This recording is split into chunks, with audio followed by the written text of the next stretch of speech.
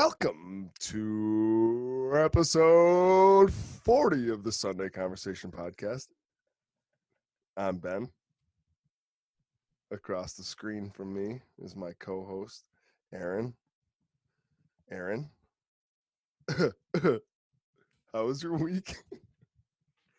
Presented by Loyalty Liquors. You Oh, forgot fuck. all about. Dude. It's all right. It's all right. Whatever. Sponsored by Loyalty Liquors. You guys know the drill. My week was infectious. My attitude was infectious this week. So for a handful of people around me, no. But my name is Aaron, and I am a COVID-19 survivor. At this point, well, here, we'll dial it back, and I'll tell the story briefly. So after our little COVID safe party on Saturday night, if you couldn't tell, Sunday morning, neither Ben nor I were in great shape. Your sister texted me at one point and said, "You guys sounded tired today." And I was like, "Well, we definitely were." That's a very polite way of saying you guys sucked. Yeah, right. So Sunday I went and worked for a few hours, and I came home and I crushed a 2.5 hour nap on the couch, and I woke up and I was starting to feel better, just like kicked the hangover or whatever. Sunday night I go to sleep and I sleep in the nude, which is supposed to be better for you, and I woke up. Yeah, I don't know, 1-2 o'clock in the morning, freezing my balls off, which is uncommon because I keep my apartment at a decent temperature. And so I went out to the living room, got a big blanket, threw it on the bed, came back, and was in a puddle of sweat an hour later. So just kind of going back and forth between hot and cold. Woke up the next morning, felt awful. And then, felt terrible all day Monday, Tuesday a little bit better, achy joints, like I said, cold sweats, just, felt like a mild case of the flu. None of the stomach issues that come along with the flu or anything like that. And then Wednesday morning, I'd say I was back to about 92%. Yesterday, back to 100. Today, I feel great.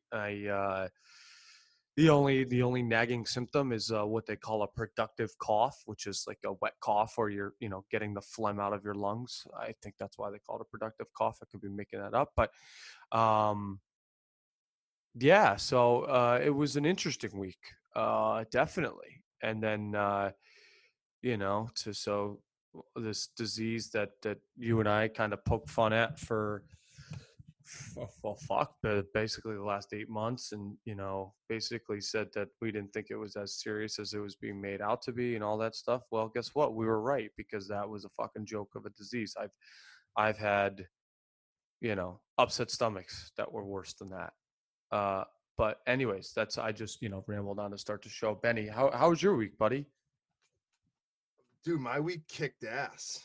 I mean, obviously I was exactly where you were, so I mean, I don't know. I feel great. I went lobstering with my cousin yesterday, and yesterday was Thursday. We're recording here on Friday, so I was up at I don't know 3. Actually, I woke up on my own at 3 a.m. yesterday. Hopped in the shower. Was on the road by I would say like 3:30. Yeah, exactly, 3:30, and wheeled into Scituate Harbor around 5:50. Dude, got on my cousin's boat, which is like this gangster lobster boat. It's called the Bank Robber. Fun fact, it's like Massachusetts, I guess like Nantucket, Martha's Vineyard. The bank, the fishing, or I guess it's called the Stellwagen Bank. That's like Okay. when people refer to like going fishing on the banks, that's what they're referring to out of Massachusetts. It's called Stellwagen Bank. So I was like, obviously I asked him how he came up with the name of his boat, but he's like, The bank robber got The it. bank robber, Stellwagen Bank. So we he has a guy that works for him, a sternman they call it in the lobster biz, and so basically like fired up. We went over and got bait. So like he pays like a due every year to use this like crane pulley system that is like they call it the pier. Otherwise, you'd have to like drag all your equipment, bait, like all the way down the dock, which just time is money, you know. So like we go over to this pier and he hops up these, you know, climbs up. It was low tide at that time, so he had to like climb pretty far up this little ladder, gets to the top. Had his bait up there, and then we lowered it down on this crane, and then went over and got fuel, and then dude, we went and hit the Situate Harbor, and we pulled we did 7 trawls, TRAWLS, for all you phonetics out there.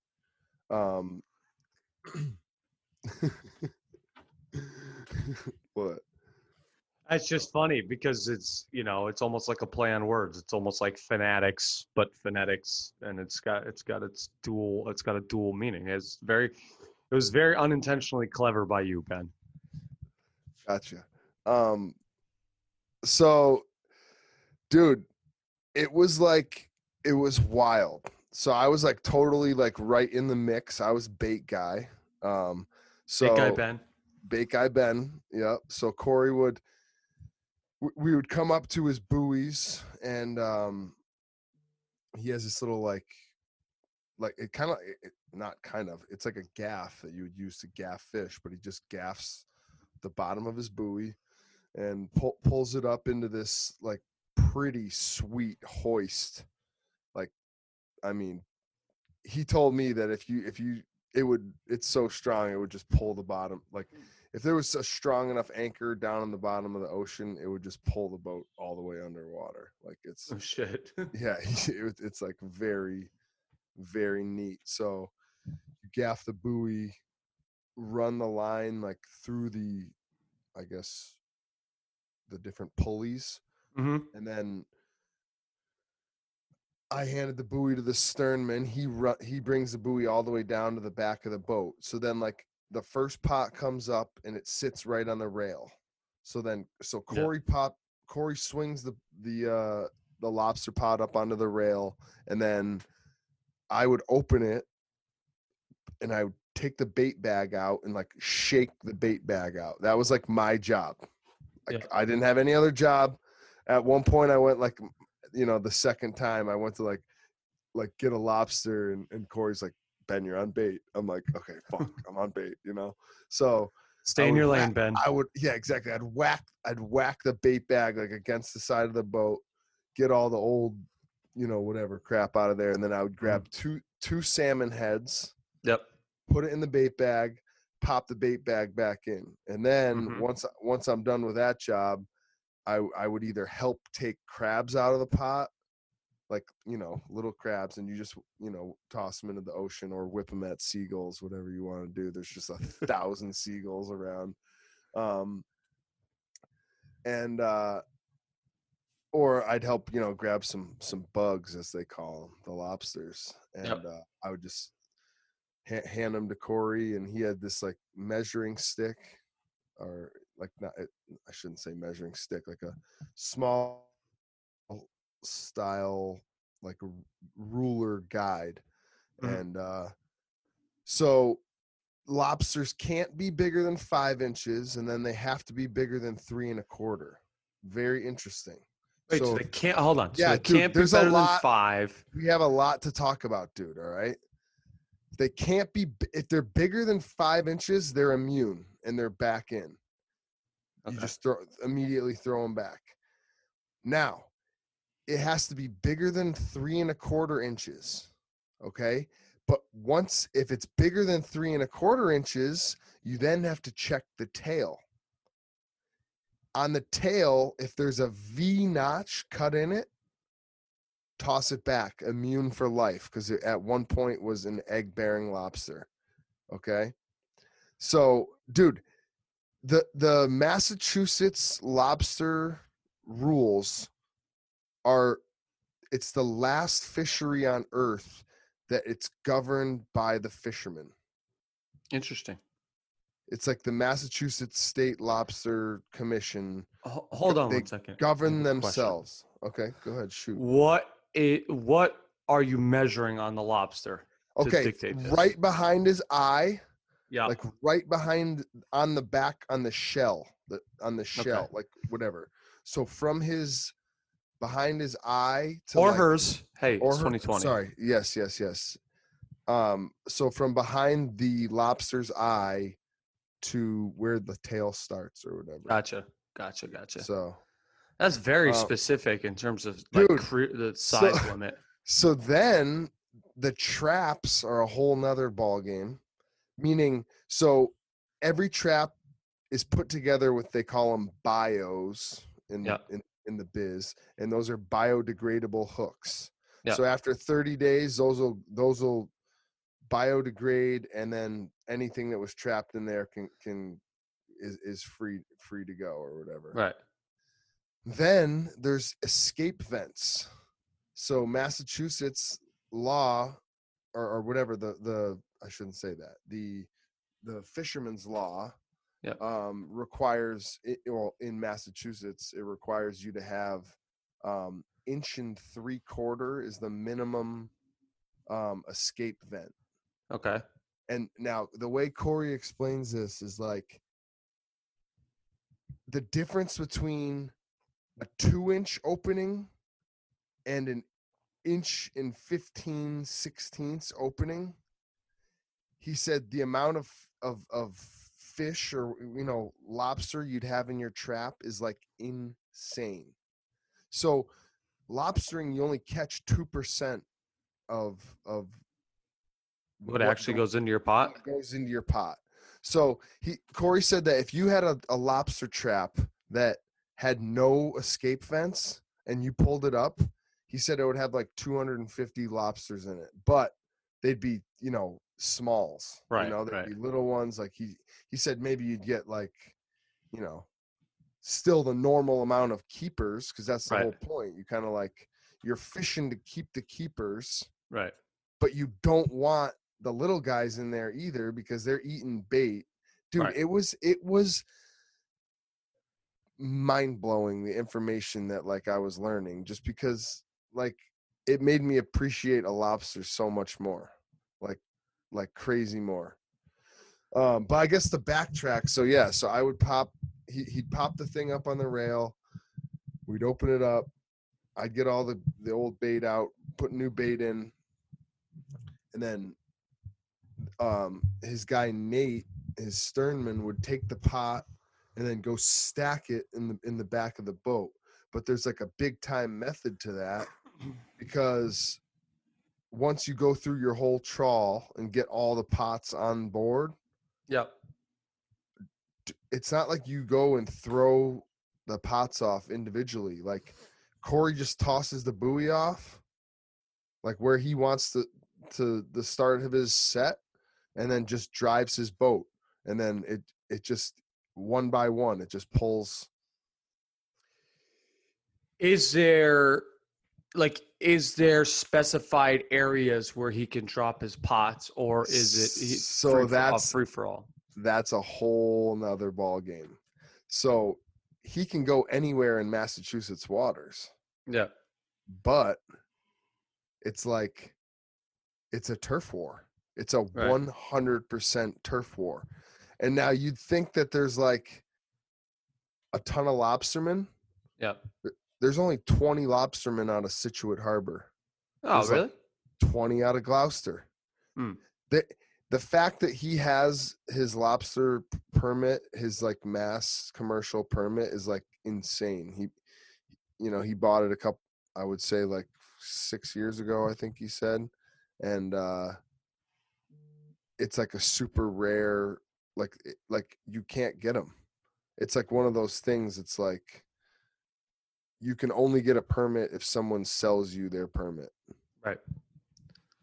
So it's he's the youngest by far, but he also said it's like very scary for him because as soon as all these guys start to be done, he said there's nobody coming into the industry. No one coming Really? into the industry at all. So like literally he's like basically, no one will make traps anymore, no one will sell bait anymore. It's like all the whole industry is like,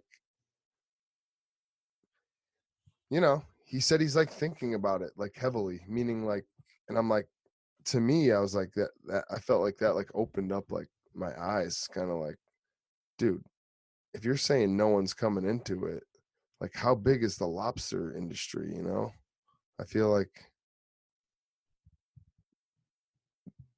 there'd be like money there, obviously. If he's I was like, Corey, like you're gonna be the king lobsterman, like literally.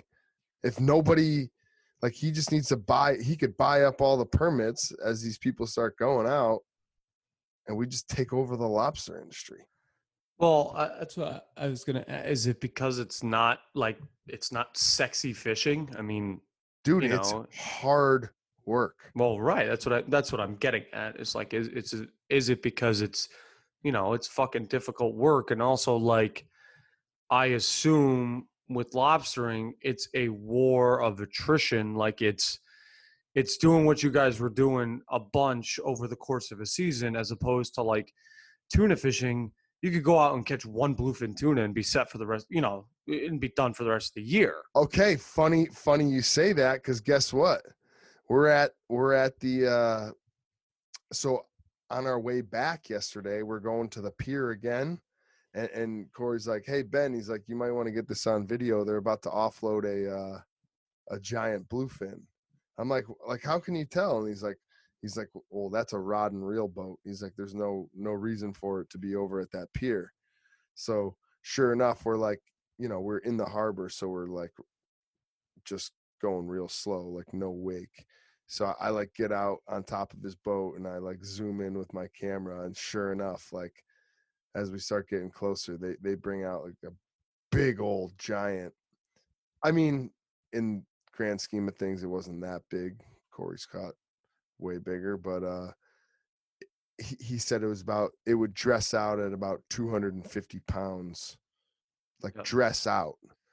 And he said it's going for like $4 a pound or so, or wait, it basically is going to be like around under $1,000 for the fish, because they're not shipping to Japan right now because of COVID. Interesting.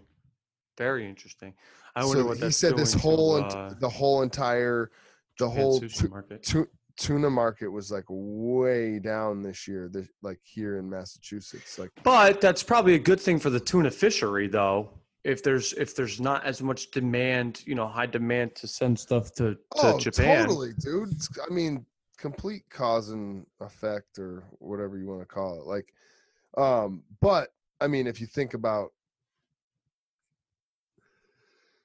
I mean, dude, the fishing, just that whole world is like crazy to think, Dude, I remember like I went out with Corey yeah.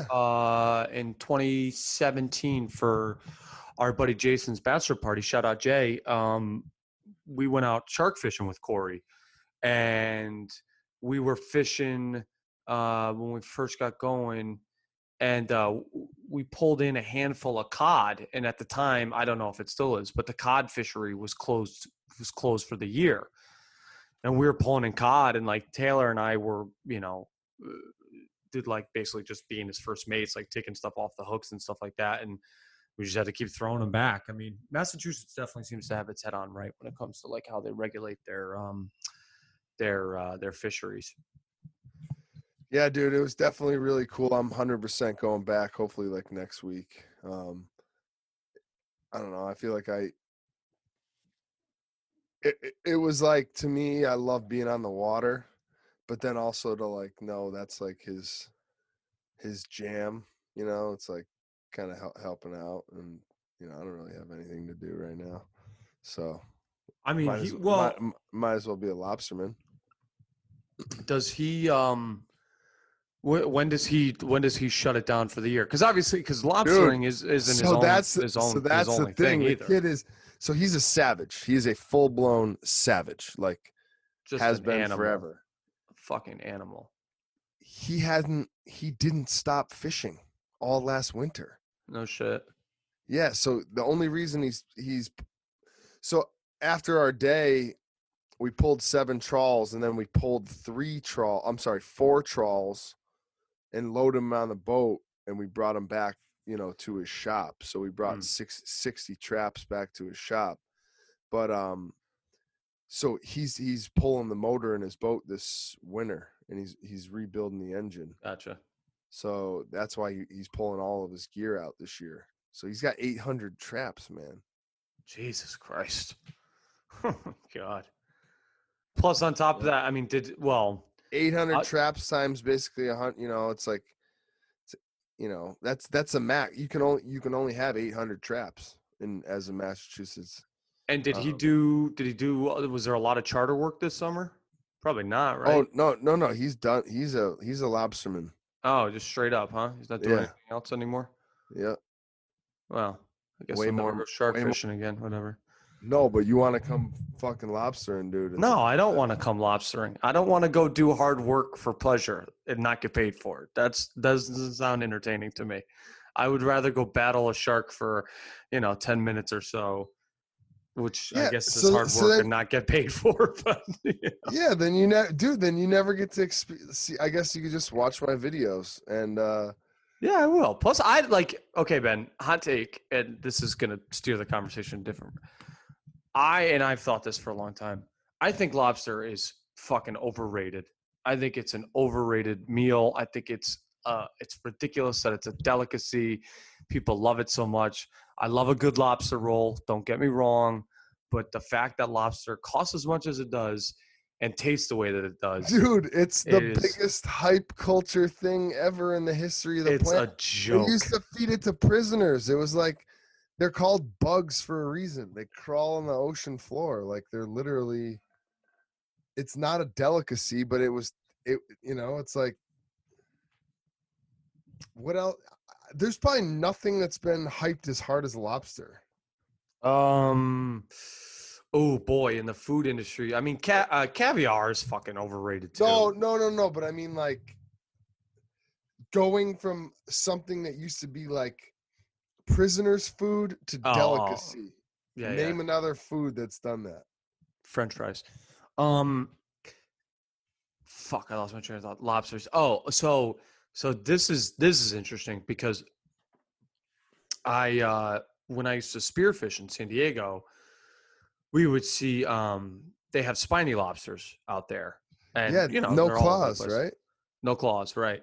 And so like the first time we went out spearfishing, we were like trying to shoot them with the spear guns and stuff, but obviously similar to what Corey has to deal with, there's all kinds of regulations that go with how so you have to get. It's almost like deer hunting. You have to go get tags to have the right to catch spiny lobsters, and you can only take so many, and you can't use a gun. You have to use your hands, or the only permissible tool they allow you to use is stab them with like an arrow. No, you have to use these things. It's almost like, I don't know how to describe it. It's like you hold it in between. It's a metal bar. Oh, brass knuckles.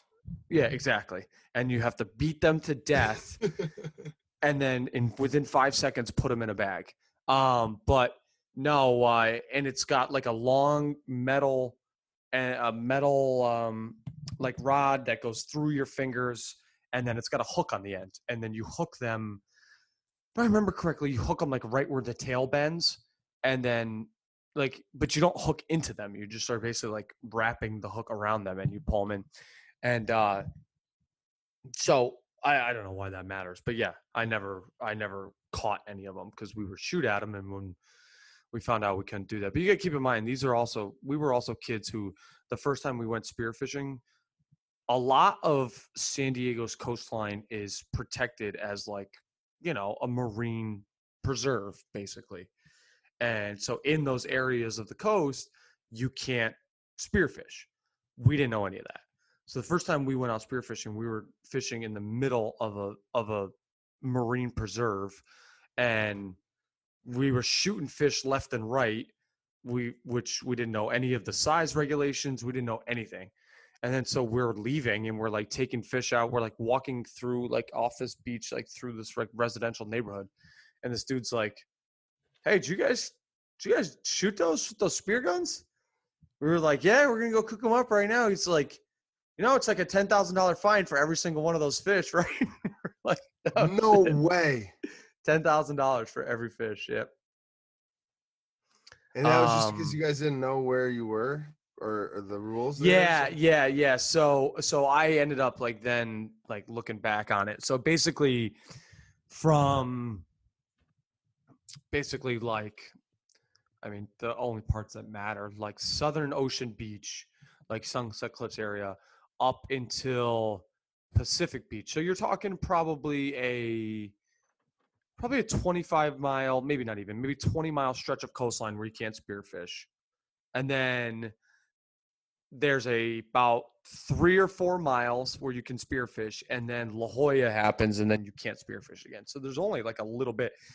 The thing about spearfishing in San Diego is they want you to go out, like offshore, like a mile offshore into the kelp beds, and like that's where you hunt for yellowtail and stuff like that. Why are you taking pictures of me?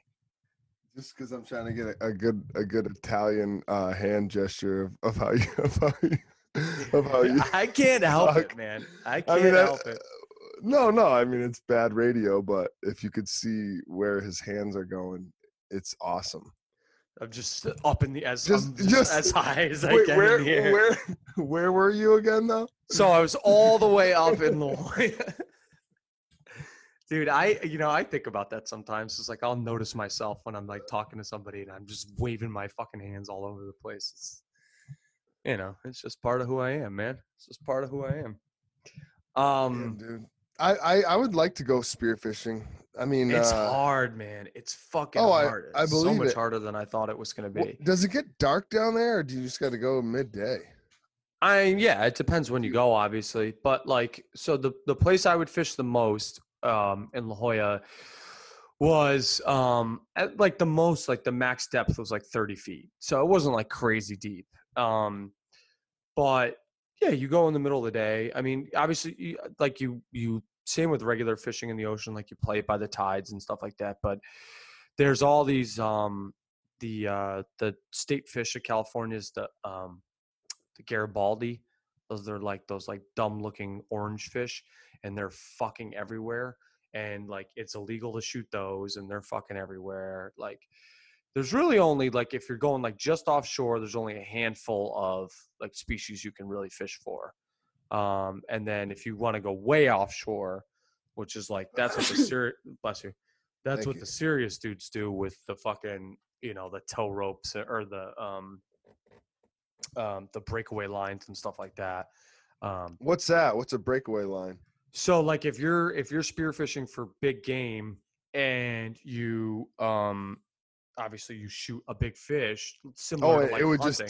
it would tow you into oblivion. Well, yeah, similar to like if you were hunting for like a giant elk, like if you shoot it and it may not die right away and you have to track it afterwards. So with a breakaway line, your spear will be attached by a line through your gun to a float, and then your float, it's all the way up here. And so when you would shoot the fish, it would run, the line would come off your gun, it would be attached to the float, and then that way you can just go find your float, and the fish will hopefully still be there if it doesn't get eaten by a shark. But yeah, it's intense. I mean, I never done any spearfishing like that, but it's intense. I've seen videos. There's videos on YouTube of guys shooting 200-pound sailfish and shit like that. Like it's intense. Some of these guys. but it's definitely difficult. But it's cool. It's like a cool, like, it's like very like peaceful, like being just like, because, all right, so you don't wear obviously a scuba tank or anything like that. So you have a weight belt on, and like you don't need a lot of weight to offset your buoyancy. So I think I used to dive with like, I think I used to use like 10 or 12 pounds. It's around your waist, and like it's so when you get down to the bottom, you just stay down in the bottom. You don't float back up to the top, obviously. That way, the fish around you like start to become more comfortable with your presence. And so the whole object is to stay down there long enough where the fish are comfortable with you being around, where they start moving around again, and then you can line up your shot. So how long you holding your breath? When by the time I left California, I was probably up to like a minute and a half breath hold. But dude, there's some dudes that are out that'll do 3-4 minutes and just Oh yeah, dude, sit down on the bottom. This guy, well, actually, you probably know him, Mike Harder. I play Harder. I know Mike Harder. Sure, yeah, I played professional hockey in Italy. Yeah, so his wife is really big into breath work and diving. So oh yeah, yeah. So he can like hold his breath for like 5 or 7 minutes or something. No shit. Yeah. Good old Mike Harder. I love that guy. Yeah, he's a boss. I don't know how we got here. Oh, we've actually been talking for a good amount of time. Yeah, so I got the COVID. Really, really weak disease. I get it. I guess I get why people would die from it, but it's what you and I preach the whole time. Take care of your fucking body, and I don't think it was that big a deal. It was not that big a deal whatsoever. It was more the handling of all of it. Who to tell, what to do, all this shit. Because obviously people freak out. I told my dad, and he told my little brother. My little brother called me and was like apologizing, like I just died or something. Like he said, "Hey, sorry, we're gonna miss you. We're gonna miss you, Aaron." Oh, dude, I heard about the test. Sorry, man. And I'm like, "What are you sorry about?" Well, you got COVID. I'm like, yeah, I feel fine already. I already feel better. Wait, so did he think you were a goner? I don't know. But it is. But well, I mean, I have asthma, so like I was supposed to be more at risk and than like just a regular person. But I actually didn't. I have a lingering cough. That's what I think I mentioned at the beginning. It's called a productive cough. It's very productive. But other than that, there hasn't been any respiratory issues whatsoever. Big deep breaths, man. Controlled breathing. You know what? Actually, here's a little follow-up from a couple episodes ago. I've been practicing the Wim Hof breathing method a little bit more. Dude, I'm telling you, man, that shit works. I don't know where that crazy – what did I say? Where did I say he was from? The Netherlands. He's Dutch. I don't know where that crazy Dutchman came up with this idea, but that shit fucking works. Yeah, dude, I guess as soon as it snows, you can just start jogging barefoot in the snow. Yeah, I honestly think once it starts snowing, I might start running barefoot with no shirt on through the streets of New Haven. If it ever snows again. Watch out for the needles in the snowbank. Hey, man, I live in East Rock, bro. We don't got no junkies over here. Benny, what's going to be on the docket for you this weekend? What's on? I mean, I know you said you're going to go work with Corey again next week, but what's the future holding for you, man? Just enjoying life. I don't know. Maybe I'll find a little project or something. But I'm back home, so I have a lot of stuff at my at my dad's house.